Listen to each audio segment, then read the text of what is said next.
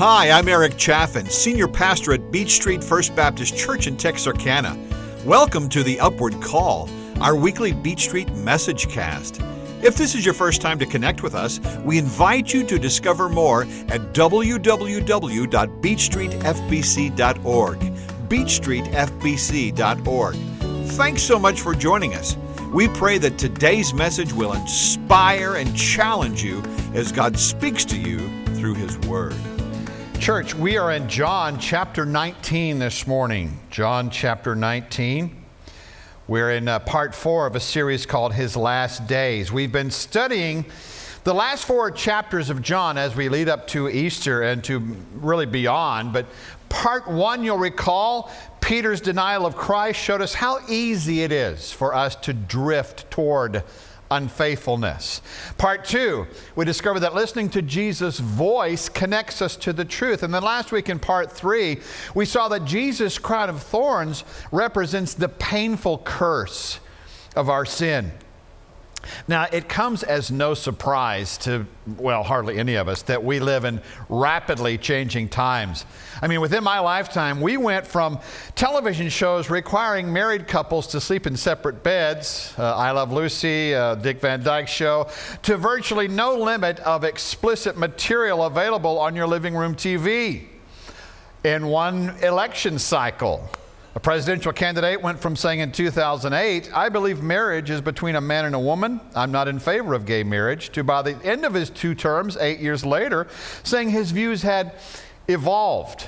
Of course, you recall in 2015, the Supreme Court legalized same-sex marriage, and he celebrated the court's ruling in 2015 by having the White House lit up in rainbow-colored lights. That's quite a turnaround from just 7 years before. Changes are happening so rapidly in our culture that our collective heads are no longer spinning. Man, they have spun completely off. You know what I'm saying? So, morally suspect things that people begged us to tolerate in the late 20th century, we are now being demanded to celebrate in the 21st century. That's how rapidly things change. Well, there's an old saying that the only thing necessary for the triumph of evil is for good men to do nothing. Now, you're going to note as we read our text from John chapter 19 today, a conspicuous absence. Where are the disciples? Well, quoting a prophecy in Zechariah chapter 13, verse 7, Jesus had told them at the Last Supper, "Tonight, all of you will fall away because of me, for it is written, I will strike the shepherd, and the sheep of the flock will be scattered." And that's exactly what had happened. And yet we still have to ask why. Why didn't the disciples go and gather all those people who just a few days before on Palm Sunday, during the triumphal entry into Jerusalem by Jesus, the ones who laid down those palm branches, why didn't you gather those people together? Or why didn't you call the 5,000 who had eaten the multiplied loaves and fishes that Jesus had provided? Couldn't they find strength in numbers? Well, we don't know the answer to that question.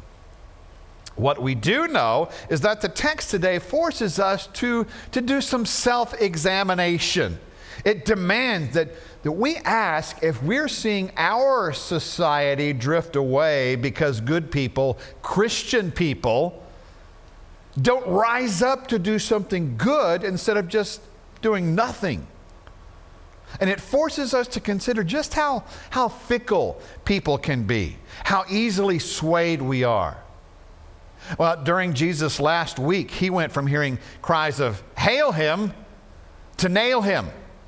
I mean, only a few days after voices had cried, "Crown him," they're crying, "Crucify him." And so here's the big idea I want you to get from today's message: that when you listen to the crowd, it can sway you into thinking that wrong is right. So be so anchored in Christ that you sway the crowd to the truth. You'll find the human tendency, our tendency, to be so easily swayed by the mob is really personified by the person of Pontius Pilate and his treatment of Jesus in this text. Well, in our text today, we're going to find that Pilate's decisions regarding Jesus are really being swayed by four individual things. The first one is this: Pilate was swayed by perversion. What do I mean by that? A perversion of the Old Testament law. Look at verses 5 through 7. It says, "And Jesus came out wearing the crown of thorns and the purple robe. Pilate said to them, 'Here is the man.' And when the chief priests and the temple servants saw him, they shouted, 'Crucify! Crucify!' Pilate responded, 'Take him and crucify him yourselves, for I find no grounds for charging him.' 'We have a law,' the Jews replied to him, 'and according to that law he ought to die because he made himself the Son of God.'" Now there's something really interesting, theologically speaking, something really interesting that happens here in verse 5 and also in verse 14. You see, without even realizing it, Pilate makes two key declarations about Jesus, about his nature. He says in verse 5, "Here is the man," and in verse 14 he says, "Here is your king." And so unintentionally and probably full of sarcasm, Pilate has declared one of those amazing and mysterious theological truths about Jesus, that Jesus was both fully man and fully God. He's king, eternal. Now, why is that significant to you and me? Well, because Jesus had this dual nature, that he was fully God and fully man, that he can serve as the perfect mediator between God and humankind. As fully God, he possesses the divine authority to redeem humanity from sin, to reconcile us to God, to conquer death. And as fully man, he identifies with our struggles. He sympathizes with our weaknesses, just as the writer of Hebrews said in that passage that we read just a few moments ago. Now, as we learned from last week's study, this declaration, "Here is the man," was really intended to calm a bloodthirsty crowd who were intent on having Pilate crucify a man whom he had said 3 times, "I find no fault in him." Yeah, but that didn't work. The Sanhedrin, the Jewish religious officials, demanded crucifixion for no good reason that Pilate could determine.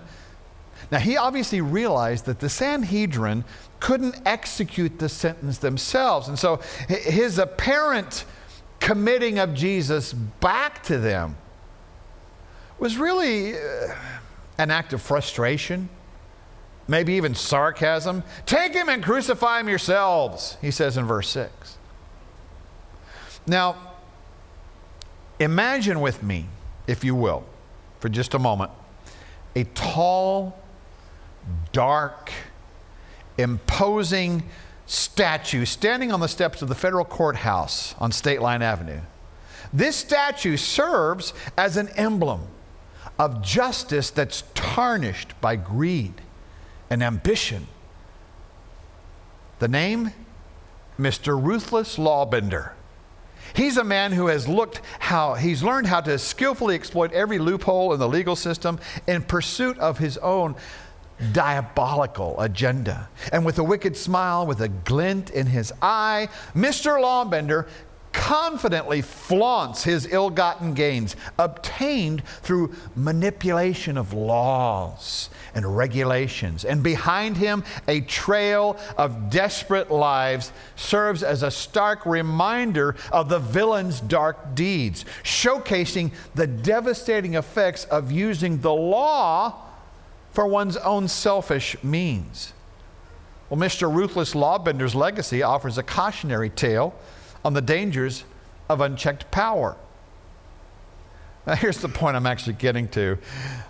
The Jewish Sanhedrin, they were icons of legal manipulation. They were a whole council comprised of ruthless lawbenders who have now made a key change in their tactics with Pilate. These very legalistic religious types came at Pilate with a very legalistic response. See, according to the Old Testament law in Leviticus chapter 24, verse 16, whoever blasphemes the name of the Lord must be put to death. Okay, so what is blasphemy? Well, that's very simply an act or an expression that slanders or disrespects God. So here's the Sanhedrin, these legal manipulators. They're appealing to the governor, saying that their legal system demanded that anyone who claimed to be the Son of God had blasphemed and was worthy of death. But you see, Jesus never actually made himself the Son of God, as they claim in verse 7, because Jesus always was, is, and will be the eternal Son of God. And blasphemy? Come on. When had Jesus ever slandered God? I mean, how can someone who is fully God profane God? Will God slander himself? Of course not. You and I know that. We know that the charge is ridiculous. But like that twisted crown of thorns we talked about last week that were pressed down onto Jesus' head, the religious leaders had twisted the law to their advantage. They had perverted the law. They were following some laws. They were ignoring other laws. And so doing, it allowed them to be judge and jury, and with Pilate's help, executioner. You know, before those crowds that had gathered were even aware of this illegal kangaroo court that had transpired just a few hours before in the dark of night. And so here we see Pilate beginning to be swayed by this perversion of the Old Testament law, but there's something else he was swayed by. Pilate was swayed by power. Look at verses 8 through 11. When Pilate heard this statement, he was more afraid than ever. He went back into the headquarters and asked Jesus, "Where are you from?"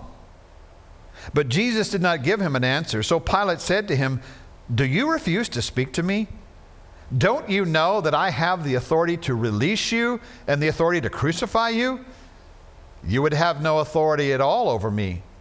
Jesus answered him, "If it hadn't been given you from above. This is why the one who handed me over to you has the greater sin." Now, when our 4 kids were much younger, they loved reading the Percy Jackson series. It's a collection of books for young readers that weave together tales of characters from Greek mythology who interact with our world, most specifically with a teen named Percy, short for Perseus. And it's fun, fascinating, entertaining stuff, but of course you and I know that these characters are fictional. Yeah, Pilate didn't know that.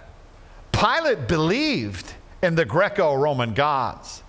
And Pilate is starting to get really uncomfortable. See, one thing that made Pilate's situation more precarious was perceived power. See, Pilate was very likely more afraid when he heard that Jesus claimed to be the Son of God. Now, that's a claim that happened a lot when you're talking about Roman and Greek mythology, something that Pilate took very seriously, something certainly much more credible to him than the claims of this Jewish religion. And so this anxious question of, "Where are you from?" in verse 9 implies that Pilate was truly afraid. Afraid Jesus was like those supernatural stories from Pilate's childhood. Neither a man nor a king of the Jews, but one of those gods come down from heaven, or more specifically, in Pilate's case, from Mount Olympus. Undoubtedly, Pilate had heard about the miracles, about Jesus' wisdom, the healings, the casting out of evil spirits, all this stuff that Jesus of Nazareth was doing. And so, was it actually possible that this frail, bloodied, beaten man's power might be greater than the Jews, than Pilate's power, than Caesar's power, even the power of Rome itself? See, for Pilate, everything revolved around power. Who had it, who didn't have it but was clamoring to get it. And with Jesus' silence, one of the only options left to the Roman governor was to flex and to boast of his authority over Jesus. Oh, but Jesus wasn't having any of it. Jesus wasn't like those others who'd come before Pilate begging to be released, pleading not to be chastised, crying out not to be executed. In fact, Jesus' silent response to Pilate showed that in Jesus' mind there was a power greater than Rome, greater than the sword, greater than the cross, greater than even death itself. And that power would be on full display come Sunday. Now, there's not a clear answer to this question, but ponder this. Who was the one who handed Jesus over to Pilate? Pilate said that this one was guilty of a greater sin in verse 11. Now, if you'll indulge me, I'm going to chase a theological rabbit for just a second, just a tiny one. I'm going to chase a tiny rabbit because I don't want you to misunderstand what Jesus is saying here. The implication, well, at least the inferral for us might be that sin has different degrees. In God's eye, when it comes to our eternal standing with Him, sin has no degree. When it comes to your standing with God in eternity, there are no such things as big sins and little sins. In fact, that's a very Roman Catholic view, the idea that lesser venial sins will send you to purgatory, but the mortal sins will send you to hell. That's not biblical. Paul said in Romans 6:23 that the wages of sin is death, meaning eternal death. Separation from God and hell. The wages of sin, any sin. You see, any sin will send you to hell. So I don't want you to misunderstand what he's saying there. Now, we do need to understand this. There are differing degrees of consequence for sin in this life, this side of heaven. I mean, think about it. The kid who gets caught stealing $5 from his mom's purse, the consequences for his actions are radically different than the consequences for a husband or wife who cheats on their spouse. So there's different degrees of consequence, but get this. There are different degrees of responsibility for sin. Different degrees of guilt. That's what he's talking about here. But understand this, guilt is still guilt. So who was this one that he's talking about? The one who handed me over to you. That could refer to Caiaphas, the high priest.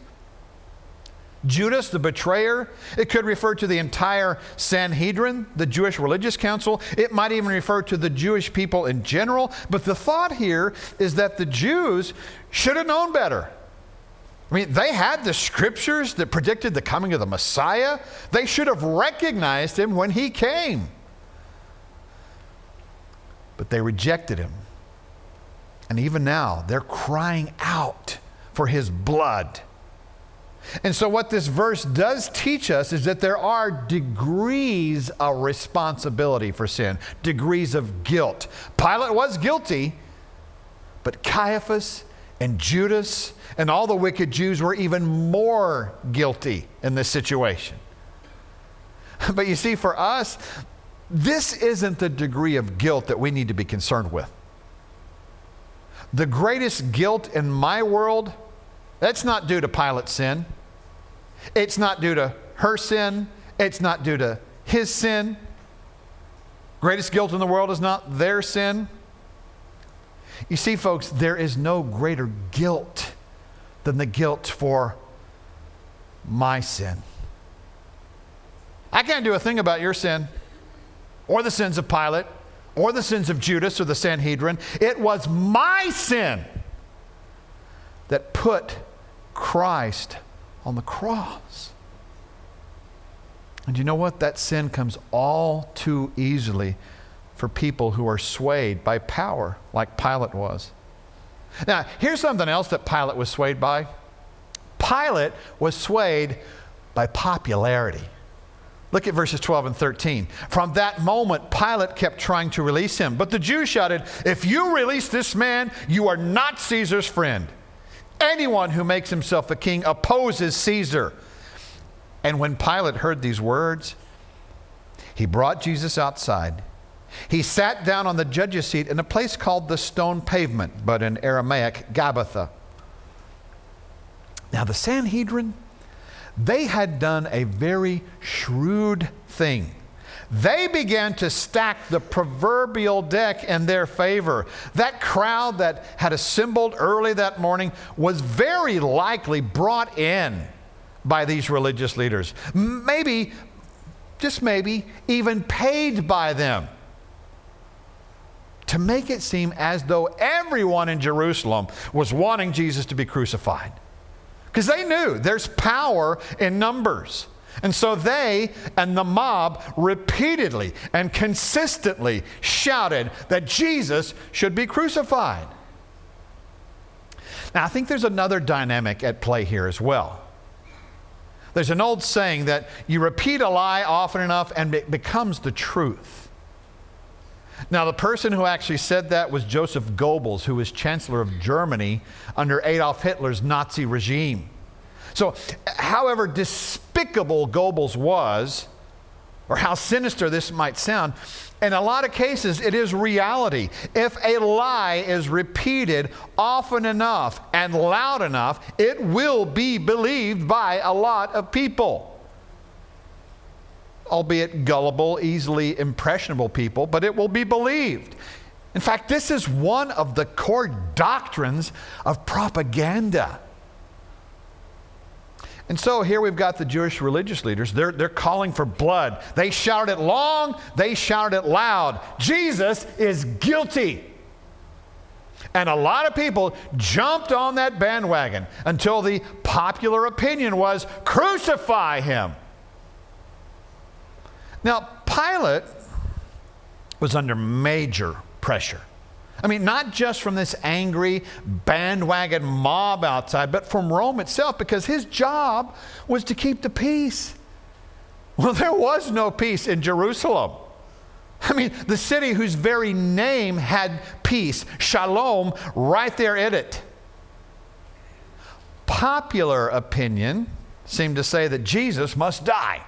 And as we'll soon see, Pilate caved in to popular opinion. The mob would finally tip the balance for Pilate to pronounce an innocent man's death. Christians, most of you know this, but I'm telling you anyway. There are going to be a lot of occasions in life when you are going to be tempted to go along with the crowd. Don't listen to the crowd. Listen to Jesus. Because the crowd can often sway you into thinking that wrong is right. Now, for me, growing up a preacher's kid, it was largely a blessing. I had a mom and dad who modeled Jesus Christ for me. They showed me what true Christian leadership was in the home by providing me what I needed, not what I wanted, but they knew what I needed. But you know what? I didn't always do a good job of imitating their godly example. You see, I discovered in high school, not everyone thinks it's cool to be a preacher's kid. You didn't always get invited to parties. Girls didn't always take you seriously. And so, in a desire for popularity, I sometimes compromised. I mean, in the locker room before basketball practice, man, it was way too easy for me to tell crude jokes, talk dirty with the guys, instead of being Jesus to my teammates. To feed the flesh instead of feeding the spirit, to glorify compromise instead of glorifying God. And as a result, the high school version of me was not exactly a world changer. Shoot, I wasn't even a room changer. Yeah, I was a standout student, scholarship recipient, leading the school play, president of the choir, January boy of the month. Whoopity-doo! I was not a soul winner. And you know why? Because like Pilate, I was swayed by popularity. Now, there's a fourth thing. There's something else that we, like Pilate, can be swayed by. We find that Pilate was swayed by politics. Look at verses 14 through 16. It was the preparation day for the Passover, and it was about noon. Then he told the Jews, "Here is your king." They shouted, "Take him away! Take him away! Crucify him!" Pilate said to them, "Should I crucify your king?" "We have no king but Caesar," the chief priests answered. Then he handed him over to be crucified. When Pilate emerged that final time, he proclaimed, "Here is your king." Now, ironically, what Pilate meant sarcastically was actually eternally true. Jesus is king. Oh, but the chief priests responded, "Oh, Jesus isn't our king. Caesar's our only king." Well, the irony of the blasphemy of that statement surely wasn't lost on Pilate. You see, the Sanhedrin had earlier accused Jesus of blasphemy. He was worthy of death because he claimed to be the Son of God.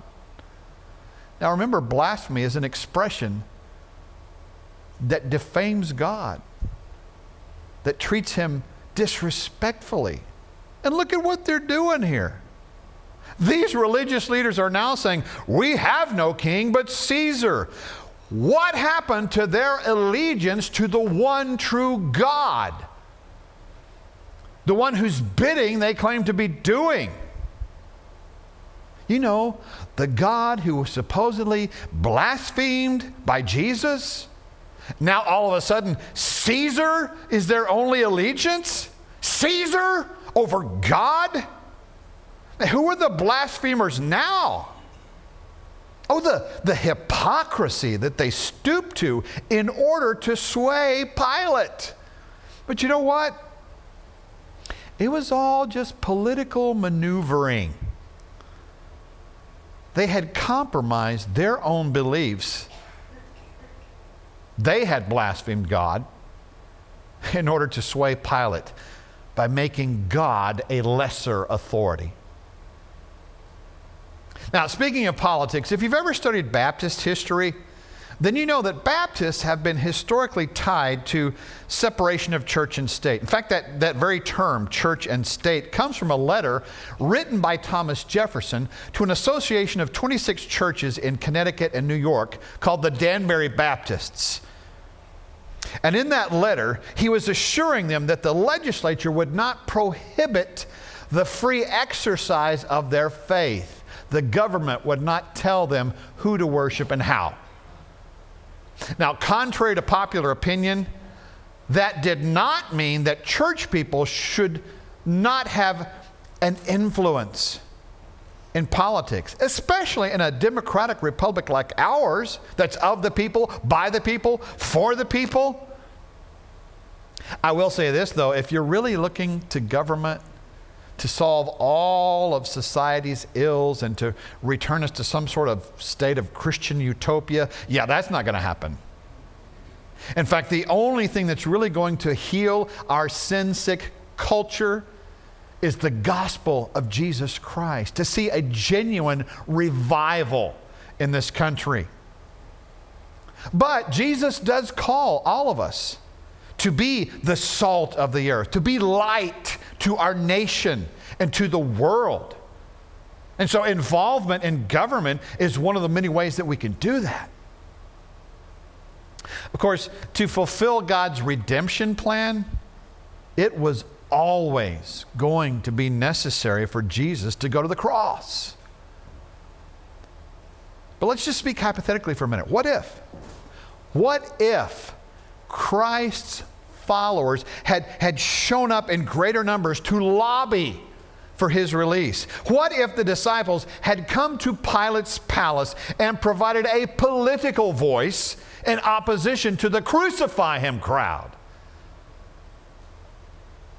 But what happened? Yeah, we know what happened. Pilate caved. Verse 16 says, then he handed him over to be crucified. Other gospel accounts say that Pilate actually publicly washed his hands to say, hey, this isn't on me. Jesus' blood is not on my hands. He wouldn't take responsibility. Of course, we know how the story goes from here. And those of us who are familiar with the gospel, we know that the Christ child that we celebrate at Christmas time was born to die 33 years later. In the mind of God, before the foundation of the world, Jesus had been preordained to be crucified. We see that in 1 Peter chapter 1. But you know what? It wasn't because Pilate caved into the pressure. Jesus was crucified because we have all caved in to sin. When you listen to the crowd, it can sway you into thinking that wrong is right. So be so anchored in Christ that you sway the crowd to the truth. All right, church, what are the implications and the applications with this text that we've studied today? Well, you know, there's one thing about society that sadly remains constant. We see it in Isaiah chapter 5, verses 20 and 21. It says, woe, woe meaning suffering. Suffering to those who call evil good and good evil, who substitute darkness for light and light for darkness, who substitute bitter for sweet and sweet for bitter. Woe to those who consider themselves wise and judge themselves to be clever. So what about us, church? Like those disciples that abandoned Jesus at Gethsemane, is it our tendency to scatter? Are we afraid to speak his name? Like Pilate, have we been swayed? Have we denied Christ? Have we compromised our witness by being swayed by maybe by the twisting of rules? Have we substituted bitter for sweet? Been swayed by power or popularity or even politics? Church, let's not count ourselves among those who call evil good and darkness light. Let's not listen to the mob in the classroom, the mob in the workplace, the mob on social media, TikTok, YouTube. Let's not listen to the mob. Instead of letting ourselves be influenced by the world, let's be the ones who are doing the influencing. Let's be world changers. Now, if that's what we're committed to doing, to being, how can we be instruments for the good in the future? How can we sway people to the truth? Well, I can't give you a comprehensive 12-step plan, but let me give you a few starters. All right, I'm going to give you 4 key words. The first key word is position. Position yourself firmly on the Word of God and determine to live your life by its truth. Psalm chapter 1 says that the happy man is the one whose delight is in the Lord's instruction, and he meditates on it both day and night. He is like a tree planted beside flowing streams that bears its fruit in season. So position yourself in the Word and plant yourself in Jesus Christ and stay there. Jesus said, I am the vine, you are the branches. The one who remains in me and I in him produces much fruit. So position. Here's the second key word. Ponder. What do I mean? Ponder, meditate, consider, pray about ways that you can use your influence to be an instrument of godliness and change. In your home, at work, at school, in this church body, in the community.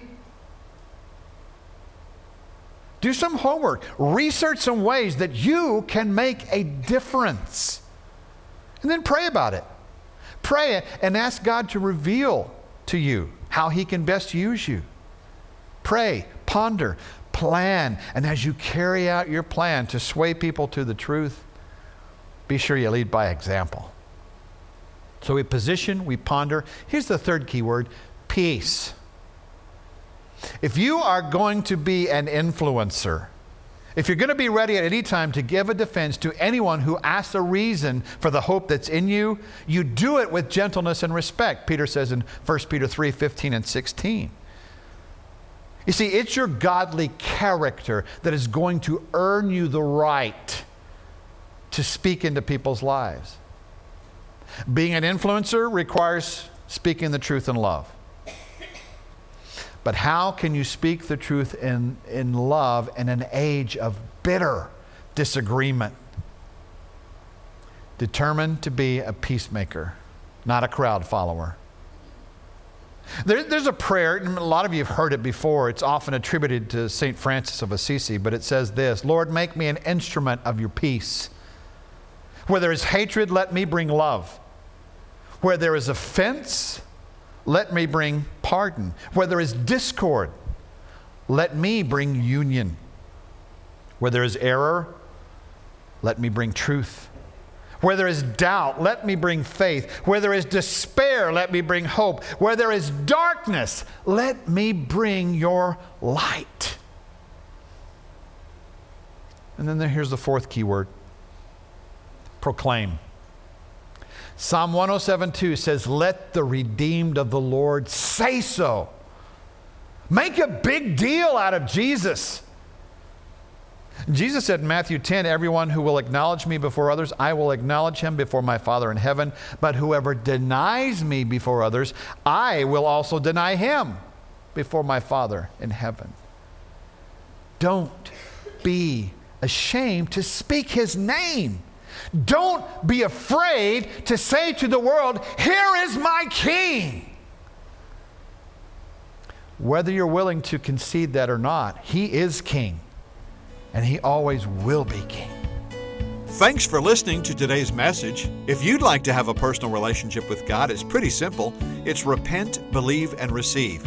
We acknowledge that we're all sinners who fall short, and we repent. That word means to change your mind about the way you've been living. Then you choose to believe in the death and resurrection of Jesus Christ for you. And you receive, by faith, God's gift of forgiveness, salvation, and eternal life. If you don't have a church home, we'd love to have you join us at Beach Street. Small group Bible study begins at 9:30 on Sundays, followed by worship at 10:45. There's a midweek Bible study on Wednesdays at 6. You'll find us at the corner of 6th and Beach Street in downtown Texarkana. For more info, visit our website at beachstreetfbc.org.